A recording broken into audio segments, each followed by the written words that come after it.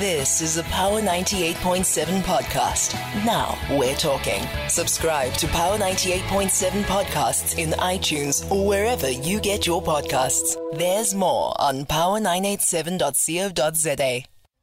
As is customary on a Thursday, it is a leadership dialogue, and what a privilege it is today to have the doyen of the accounting industry, South Africa's very first ever black chartered accountant.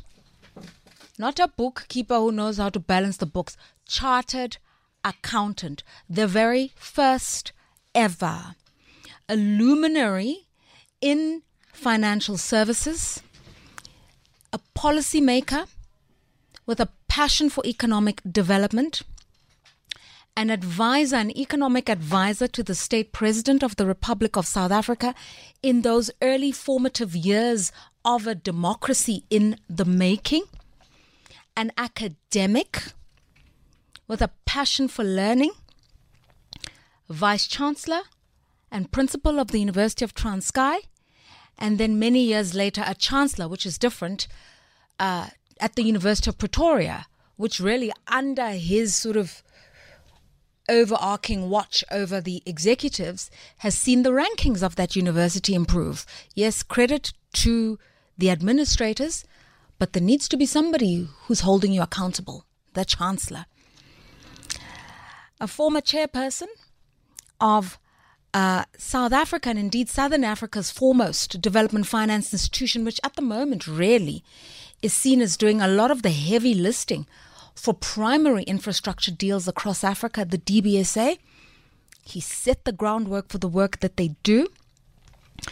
Chairman of KPMG, the newest octogenarian in South Africa, and a man to whom we owe a huge debt of gratitude for vision, perseverance, sound leadership, and a dogged determination to see material changes for the lives of all South Africans, but in particular black South Africans, and for being not just the example, for living his truth to the point where from his being inducted the first black chartered South African in the country, we now have such a huge pipeline of black chartered accountants that just now, when was it? A few months ago, SAICA was ranked the very best globally in producing the best talent in the world, the most trustworthy accountants in the world. The bedrock begins with a Professor Wiseman Nkuhlu. Good morning, sir. Good morning, Loretta. Thank you very much for inviting me. It is our pleasure. It is our distinct and singular pleasure. And I just feel like, where do I find the right questions? I should just be listening. You know, when you just, this should just be a soliloquy, a monologue, and we should just listen, take notes, quietly walk away. But I'm going to do my best, sir. And please note, I'm not a chartered accountant. So, I'm not that clever. I've listened to you many times. Thank you so much for your time. And happy birthday. How does it feel to be 80? You don't look a day over the 55. Yes, we had a big celebration on the 10th of February. Yes. And my family spoiled me. Oh. And lots of friends came around. It was a really special day. I love that for you. They made me feel young. You look young. So post that date, I don't feel 80. You don't even look 80. Thank you. So let me tell you, I'm just going to bring you a little bit of silly little superstitions here, but that's just the way I am. So you know the zodiac signs? Yes. The people born in February, early February, are called Aquarians. Yes. And do you know that we're told of all the 12 zodiac signs, the most intellectually gifted are Aquarians, ranked number 1. Oh, I didn't know that. So I think you're living your truth as an Aquarian. No, thank you. I didn't know that. So it's really wonderful to have you, sir. And so let's talk about many, many issues, I think, that impact where we are right now as a country. As somebody who was a policymaker and advisor to a president between 1992 and 1996, and then, of course, you worked in various aspects of policy making and particularly development financing, do you think you were right? Do you think your view of South Africa then and forecasting where South Africa would be now, do you think you were spot on? Yes, we were right. Okay. You know, we had great aspirations for this country. We thought we had gone through the most challenging, circumstances to gain our freedom, and that we had the privilege of observing a number of developing countries grappling with the challenges of development. We have seen a number of countries succeed. We had seen some fail. We thought we had all the lessons in the world to actually be able to take off. Hence the great ambition. Yeah. And as we all know, we made a good start in terms of President Mandela setting the tone in terms of reconciliation, in terms of Ubuntu, in terms of standing for what is right and challenging the world leaders where fairness and justice were concerned. He set the right tone. Having been victims of oppression and so on, it was important for us to say this will not happen again, and we will take the responsibility of providing leadership to the world. Then, of course, as we know, under him, he had as Deputy President Mbeki, who, of course, is an economist who focused on really understanding the economy and making sure that in the early years we do a thorough analysis and really understand the weaknesses and take steps to address those weaknesses. One of the weaknesses, of course, was the fact that the finances of the country were in a bad shape. The national debt was ballooning, the budget deficit was ballooning, and it was a real unsustainable situation where the risk of really getting into a situation where we had to call on the IMF to come and rescue the country. So again, because of that ambition to say that we know what happens when countries lose their sovereignty over their policies, and they get the policy making gets taken over by the World Bank and so on.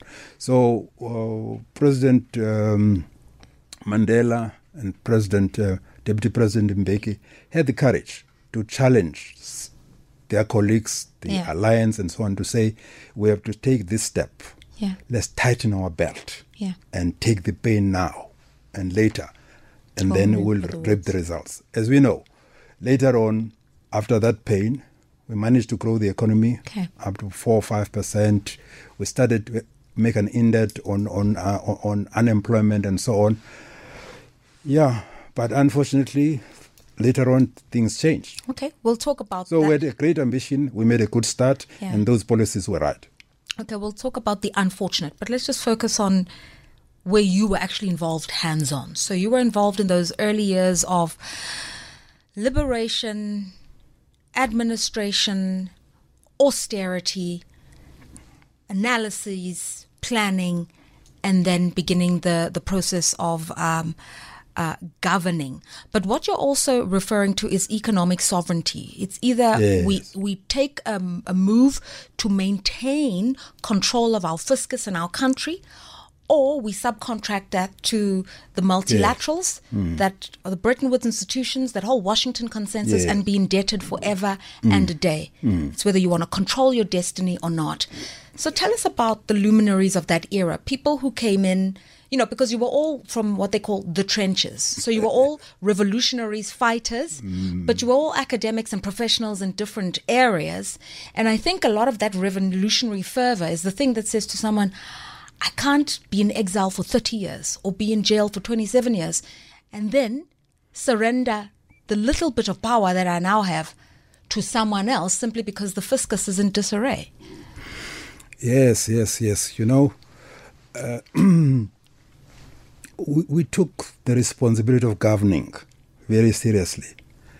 And we were very much conscious of at the time, that the reason we were second or third class citizens in our country, fundamentally behind that was a fundamental idea that developed, especially in the West, that as Africans were incapable of taking charge and responsibility of our own things, governing ethically and responsibly and really in the interest of our people. Put the interest of our people, on top of what we're very conscious of that. There was that thing that we have to prove ourselves, prove it to ourselves that we can govern better and make sure that the quality of our people post-apartheid is better than before. So that is the reason, actually, that the government at that time managed to attract the very best. I would say, of course, the pool may not have been that great, but it was sufficient to actually make sure that we direct the government. We're fortunate, of course, to have the President Mandela as the leader, the ethical leader of the country, setting the very high standards in terms of putting the people first. Right. And then Thabo Mbeki came with a deeper pride in proving that Africans, it was disproving the fact that Africans were incapable of governing themselves. Debunk a myth. Yeah, debunk the myth. Yeah.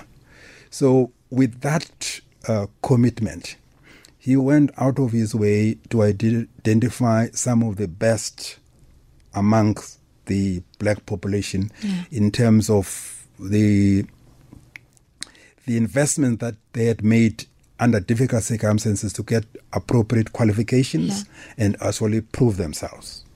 As you know, at that time, among the leaders that we got, people like Dega Moseneke were called in to come and lead Telkom. Okay, Telkom is in business. Telkom at the beginning, and then later on it was the judiciary. And we have Ruel Khoza leading Eskom. Yes. And really, if you look amongst the director generals, we had some of our best equipped people as DGs in government. And of course, finance, following a few experiments at the beginning, the concern that how the market would take if a black person is put in charge of finance.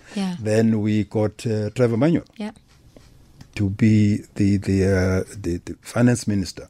So I think the fact that we're inspired by this commitment to disprove the myth about the lack of capacity of Africans to actually govern themselves and do things responsibly and competently. We worked much harder. We tried our best to meet the highest standards of ethical conduct as well as competence. I think at the beginning we had the right people. We proved that we had the people and so on. Yeah, so those were the great days. I'm very proud of the fact that I was one of the fortunate to be chosen to play a role during that time. All right, so what you're telling us is to build a state, a functional state, not ideologically, just a functional administration. Capacity is what matters and skills. And ultimately that's what it boils down to. Because regardless of who you voted in ideologically, somebody's got to keep the taps Yes, Loretta, this flowing. is very important.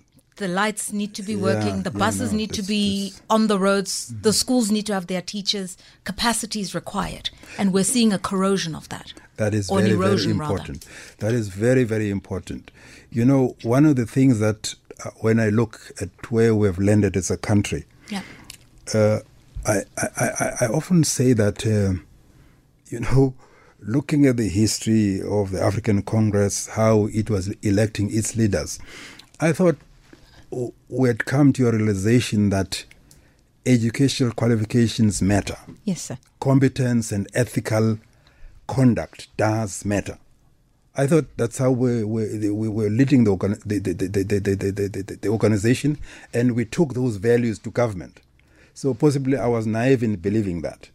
So really, when we went to government, I thought those years were living those values. And also we believe that qualifications, competence, mindsets and ethics do matter when you are going to hold public office. Those offices. Yeah. Actually, why I say this is important, you can look all over the world. The countries that really make progress are those who have got competent, professional, ethical bureaucracies. You strengthen that first and respect that. Without that foundation, there is no way we can actually comprehend the complexities of business. We'll always politicize things and really think that we can just through using popular language and really make promises. In the end, we'll not be able to deliver those promises. To be able to deliver on promises, you have that capacity, competence at the bureaucratic level. And depoliticized is what you're saying. Politicize it. Doesn't matter who you vote for on election day, but once you come into the Department of Water, education, foreign affairs, you are a functionary of the state. Correct. Your politics aside, just get things done. I thought we tried to do that in the early years. Yeah, and you are communicating that. Also, in terms of your SWOT analysis at the beginning, what the threats of a new democracy, what the threats were facing the new democracy, what the opportunities were, and which models to emulate. Were there any other countries that stood out to all of you in economic planning and said, if we could do it a little bit like this, then we're well on our way? I know that everybody always uses Singapore as an example that emerging markets perhaps should follow, or certainly China under Deng Xiaoping, but are there any other examples? Scandinavia is often looked at. Yes. Where we had landed in terms of our own analysis before becoming government. I mean, I'm talking about not only African National Congress, but the PAC and all the organizations. We're drifting towards what we call the Nordic model. Okay. Where the Nordics, we looked at them that unlike the Anglo-Saxon, they had managed to develop market economies that really have less inequalities and really have got programs that really try to foster equality in their countries. So we're very much influenced by that. But in terms of successes, I would say in addition to the Asian tigers, including Singapore and all that, the other model were the Nordic countries. But really, this thing of getting the right balance between growth, which tends to be promoted and praised by most commentators, and really the well-being of the people. Yes, this is the big challenge for us as a new state post-apartheid. Possibly, I would say, understanding what was necessary to really empower the majority of the people in the country who happen to be black to be able to participate meaningfully in the economy. Yeah. And that possibly we could have done better. Okay. I might put it that way. We, as you know, we had to do away with discrimination of all sorts and make sure that the laws ensure that there's equal opportunity for everyone and education. Yeah. But my view is that much as we had the BE program and we had employment equity, we could have done much more in focusing intentionally on building the scientific and technical capacity of black people in particular through transformed education of much higher quality than we attended to do post 1994. Okay, we will talk about the transformation agenda in a moment. It's just that we've got 30 seconds to the news, so I don't want to delve into something quite heavy if I'm going to interrupt you with the news headlines. But I've understood a few things from the conversation thus far. Is that in the early days of this democracy, it was very important to build a capable state. Yes.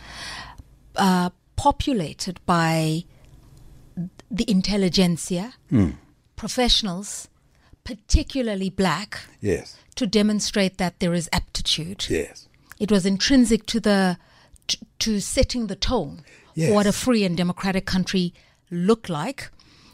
You'd done your SWOT analysis. You'd realized the fiscal cliff that South Africa was on. You opted for austerity rather than going to take loans out internationally because it spoke to retaining your sovereignty. You can't just have come into your democracy and then already subcontract the country's balance sheet to international creditors. So that kind of sovereignty was really, really important.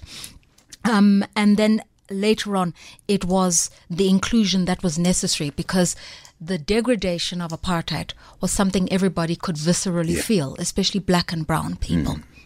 We'll build on that in a moment. Time for the news. The Leadership Dialogue. Yes, and a leader par excellence, an intellectual crème de la crème, an administrator of true capacity, an academic. I like the word academician. I don't know if it's a true word. Is that a real word? It's your word. And a doyen of the accounting industry, South Africa's first ever black chartered accountant, former president of the Black Management Forum, former vice chancellor of the University of Transkei, chancellor of the University of Pretoria, chairman of KPMG, economic advisor to the President of the Republic of South Africa between the years 1992 to 1996. And I believe even further on, even the leader asked to spearhead the new Partnership for Africa's Development, NEPAD. He doesn't need an introduction, but for somebody who's like, okay, remind me the name, Professor Wiseman Lumkile Nkuhlu, and the newest octogenarian on these Joburg streets. And a belated happy birthday to you, Prof. Okay, so we've spoken about the different eras South Africa's in. I loved an economist once, I think it was Gulam Balim, who said, South Africa technically has gone through 4 eras. There was reconciliation, priority at the beginning. Then there was economic transformation. Then, unfortunately, a period of institutional degradation, and now an era of reform. That we're not seeing the reforms kick in fast enough doesn't mean that we are not in an era of reform. To consolidate everything from formalizing the NPA into a constitutional, almost Chapter 9 body is part of that reform. Some of the economic measures that are being taken to digitalize the economy is because businesses said we need these kinds of interventions. We need laws that tell us what the internet needs to do, what AI needs to do so that we can adopt these technologies. 5,000 more police being trained is part of the reform agenda. So we are in reform, whatever we may think of the pace or the efficiency of that reform. Would you concur with that view? Yes, we are in a period of reform. But for the reforms to really be impactful, we have to resolve the issue of erosion of public trust in the government. Right. You know, this is what is undermining whatever positive things are being done. So the elections are very important for that perspective. For any organization, if you really want meaningful reform and really transformation, you have to deal with that. You have to acknowledge that there's been that erosion and deal with it.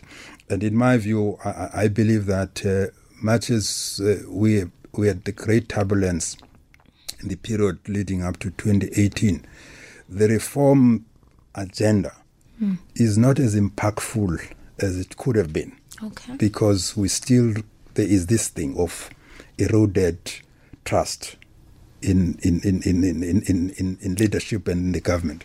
So one hopes that the next step is going to be also to deal with that. If I may I just go back to something else that you said earlier on, just to say that from 1992 really to, I would say, 2000, I was chairman of the Development Bank, and my involvement with the government was in that capacity. Right. But really, being appointed advisor was from 2001. Okay, thank you for that correction. Yes. Okay, so, but let's just ask you to qualify what you mean by the erosion of public trust, and how do you fix that? How do you make people trust you? Well, you go through an election and get a fresh mandate. Okay. But to me that's very important that be done. But of course, democracy is not perfect, but there's no better system than democracy. You have to go back and get the will of the people to actually do that. And then when that has happened, we have to take full advantage of that and listen and understand where the country is in terms of the policies and the kind of leadership that will be required. But I could push back and say, let's just call a spade, Prof. So 2018 and things falling apart was the end of the Zuma administration. President Cyril Ramaphosa sort of coming in as a caretaker, then needing to go to an election in 2019. ANC did win by about 57% of the vote. That is a mandate, not a substantial margin, but that is a mandate. And so the last 5 years is a leader governing under a mandate. He might not have had the full confidence of the ANC at an elective conference. He won that by a small margin. But the party did win by 57%. So South Africans said, go out there and fix what needs to be fixed. Yes. No, you're right. The ANC did get the mandate when it has more than 56%.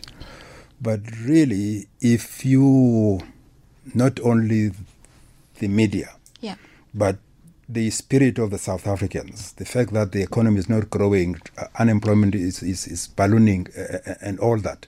So, despite getting that, the fact of the matter is that trust of the public in the government has not been restored. Because the big issues are not being addressed.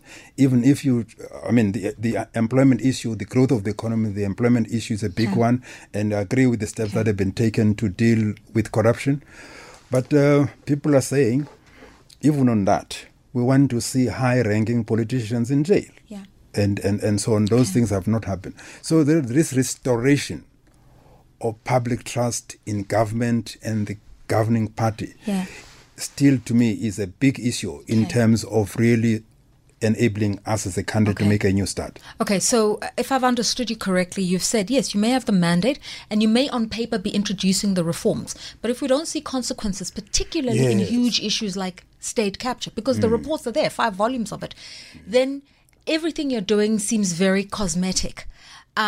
If the lived experience of the South African is retrenchment, poverty, no chance of turning that situation around, it erodes public trust because you're telling us a story of investment pledges, but we don't see it translated. So people need to see materially their lives change to believe that what you say is actually what you're doing. Yes, Lerato. And of course, the ESCOMs of this world are not helping. The Transnet is not helping. So there are many things, big issues that really make it difficult for people to regain trust in what is going on. All right. In the government. Now that you talk about the ESCOMs of the world, let's put on the hat that you wore as chairperson of the Development Bank of Southern Africa. And apologies for my getting the chronologies wrong. But this speaks to what would have happened when South Africa decides what its priorities are going to be. And we're often told the government doesn't create jobs. It creates an enabling environment. Of course, administratively and some functions will be government jobs. But what government just needs to create is an environment where the private sector invests, because that can roll out many, many jobs. And so from the work that you have done with the DBSA, and I know a lot of that work continues even today, my first question is, was it concluded then that South Africa is a developmental state, or do we just throw that term around? Yes, I would say we're moving in the direction of making South Africa a developmental state, but we never got there. Okay. One of the big issues that you need to get right for a development state, you need a competent, well-structured, I would say, National Planning Commission. Mm-hmm. Not wishy-washy, with clear objectives in terms of, say, for instance, that we get into government, yeah, and we set some goals on saying over 80% of the black people had no access to clean water. Right. They had no access to electricity.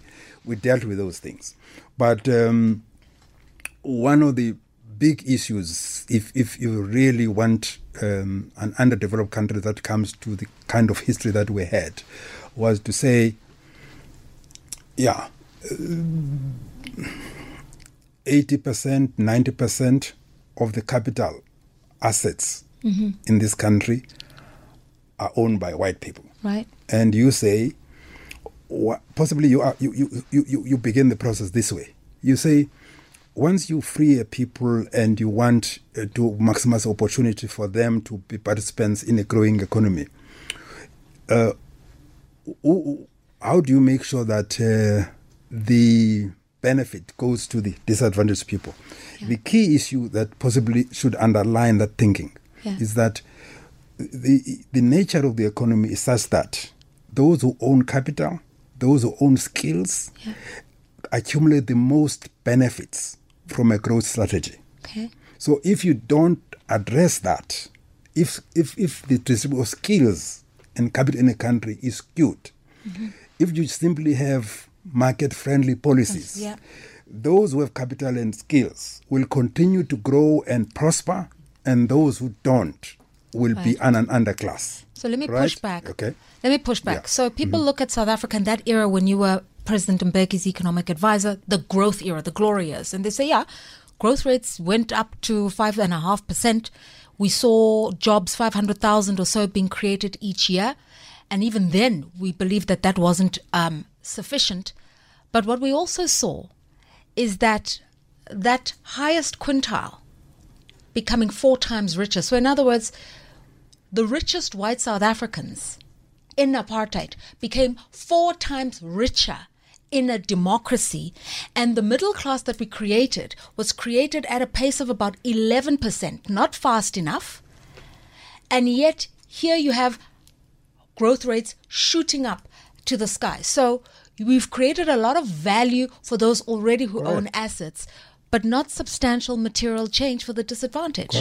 Correct. So which means our transformative interventions to deal with the structural issues of the economy were weak.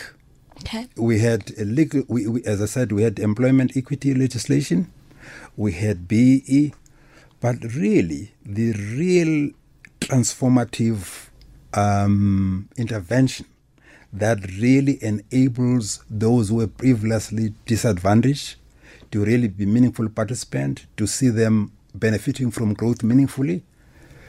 You transform scientific and technological and managerial capacity of the nation through much more quality-focused education and also that has got a much deeper scientific transformative content, not only in the private schools, but also in the rural schools, Ekala and other places. So for me, much as I've got great respect and I'm very proud of the foundation that we established, we missed this one. The transformative thing in any country is what you do with the capabilities of the people, the scientific, managerial, and technical capabilities of the people. If you look, these things that are being said about tigers, the Asian tigers that are being said about China, look deeper. is what has happened to the quality capabilities of the people. It's focusing on that. It was easy possible for Asian countries to prioritize the issue of building and enhancing the technical and managerial capabilities of their people, because they had a long history of education and really valuing education. But on our side, we were victims of Bantu education and all that, and somehow we thought that there was a shortcut in this thing. Right. Whereas over centuries, there was never an intentional and purposeful strategy to empower us scientifically and technologically. Okay. And even after post-1994, we have not done that.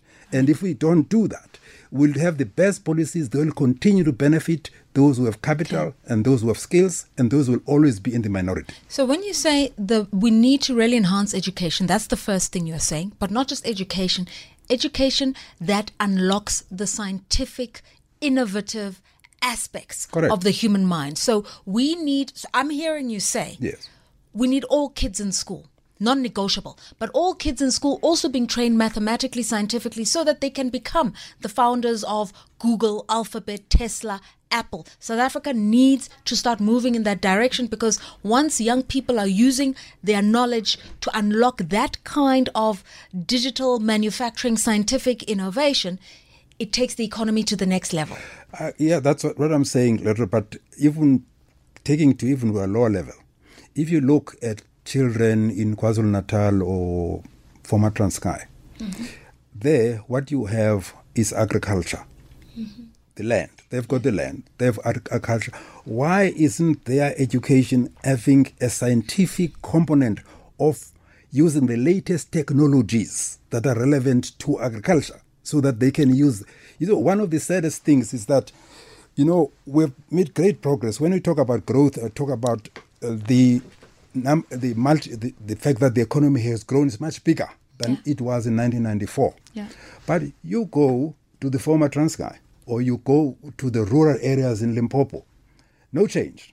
Roads, people use the old methods of plowing their lands, and possibly some are not even using the land. Yeah. So what I'm talking about, in addition to us being able to, our people to benefit and really be co-creators of the new technology in Nkuhlu and so on, I'm talking about basic things to be able to grow the food and process it and really in the rural areas and so on. So we've not even done the most basic things to actually transform the scientific, technical capability of our people, so that they can derive more, they can be agents of growth and development themselves. Okay.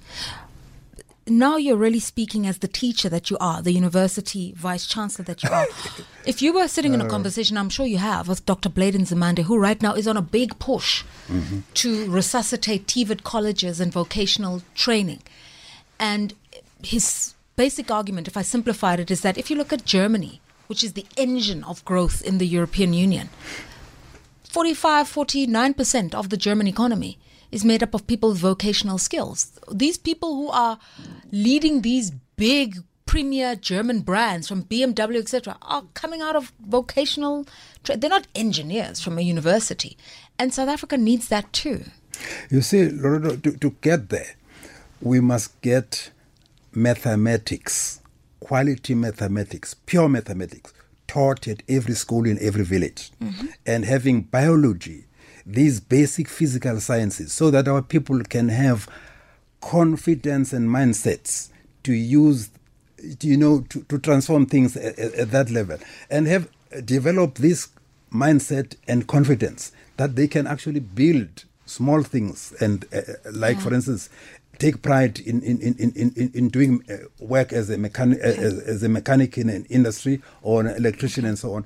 The reason our people, for instance, are not taking interest in these things is because they don't have the basic knowledge, because the education does not give them that basic knowledge that would enable them to appreciate the importance of these things and have confidence to go into those areas. Do you regret BEE? I'm not attributing it to you, but you were there. No, I'm not regretting BEE at all. But my point is that given the fact that when you have got a situation where deliberate policies, capital and skills were really the prerogative of a few people who happened to be white. You couldn't say that we must wait. It was important that we deliberately introduce education, training that is focused on building the capacity of the people. Okay. But understand that was going to take a long time. Yeah. You had to do short-term intervention by actually saying you cannot, after freedom, allow this monopoly of wealth and so on by one group to continue. So you had to take short-term intervention. Okay. So to me, BE and economic inequality were short-term interventions that were necessary. Okay. It's a pity that they got hijacked by corrupt elements and so on. Okay. But really, I see nothing wrong with those policies. They were necessary. And of course, the most structural transformation would have come through education and scientific training, which I'm afraid we have not even begun. Okay. You were also then tasked with leading the new Partnership for Africa's Development and Socioeconomic Renewal. And I know that a lot of strides have been taken, and we now have an Agenda 2063, which is kind of a blueprint. But you just get a sense that a lot of those programs, whether peer review, NEPAD, they've lost traction. Or is it just we don't talk about them? It doesn't mean that work is not being done. Yes, they've lost momentum. You know, what we're blessed with in the early 2000s was strong transformative leadership provided by President Obasanjo and Mbeki. I think they were so committed to African Renaissance and challenging Africans to embrace higher aspirations in terms of governance, democracy, and all that.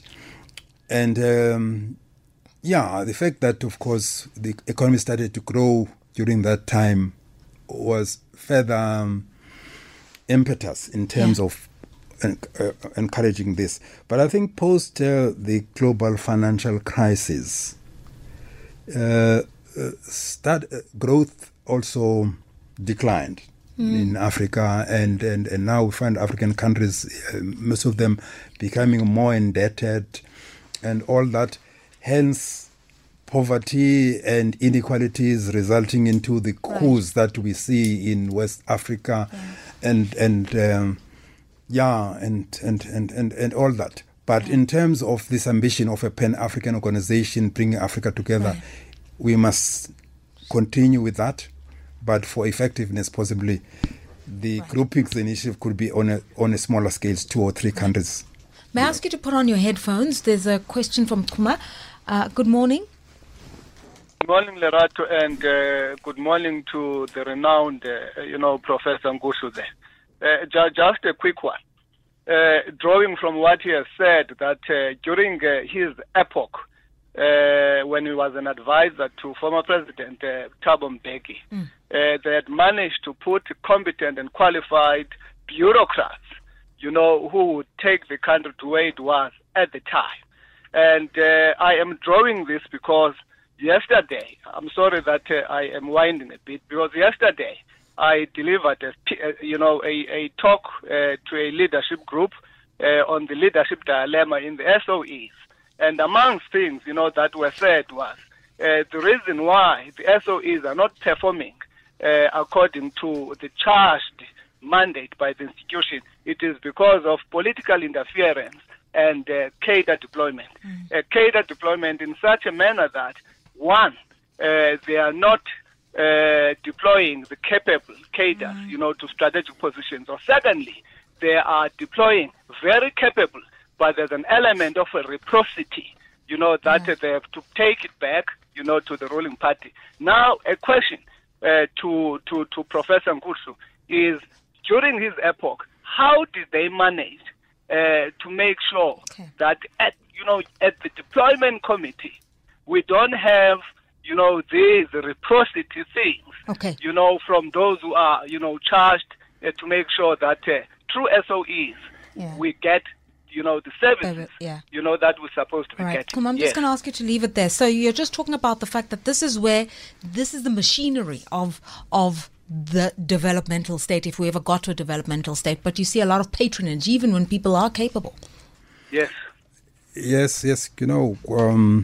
Thank you for the question.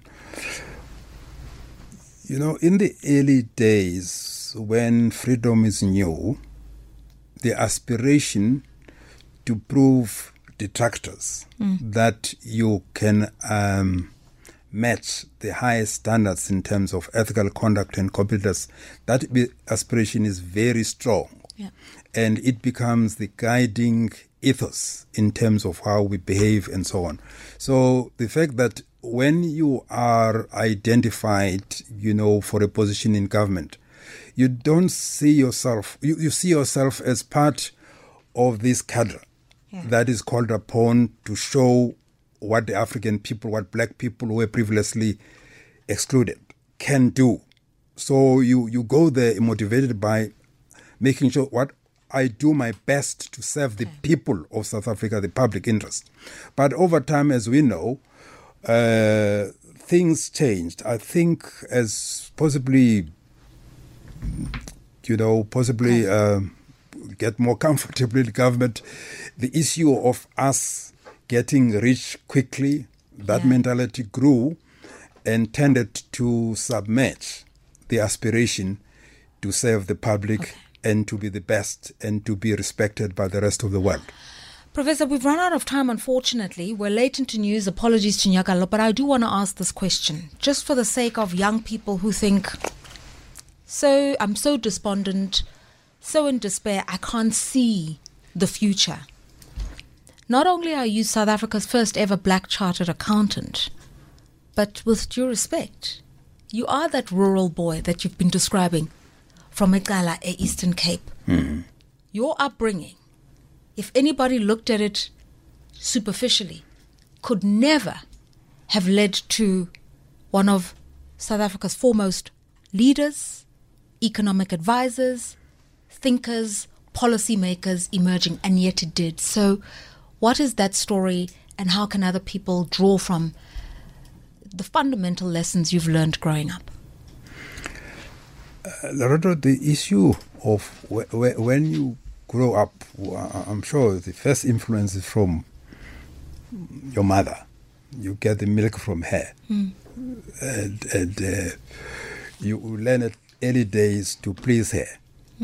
And so on. And as you grow up, in my case, I think those upbringings and expectations of my parents, they thought that I was the greatest thing in the world. They want me to succeed. I took them very seriously. Yeah. So there were things like that that were influencing my sense of pride in myself. So I think the issue of having a purpose in your life quite early is very important. It's never late. It doesn't matter where you come from.